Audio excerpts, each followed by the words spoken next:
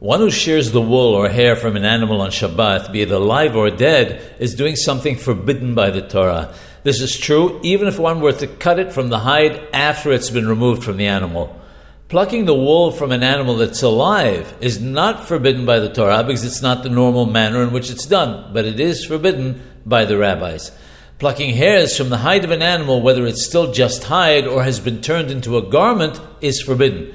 While some are of the opinion that it's forbidden by the rabbis, according to many opinions, it is forbidden by the Torah.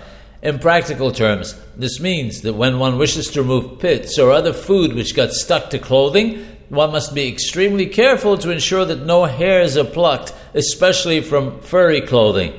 As we just mentioned, this would be at the very least a transgression of a rabbinical decree and quite possibly a Torah one.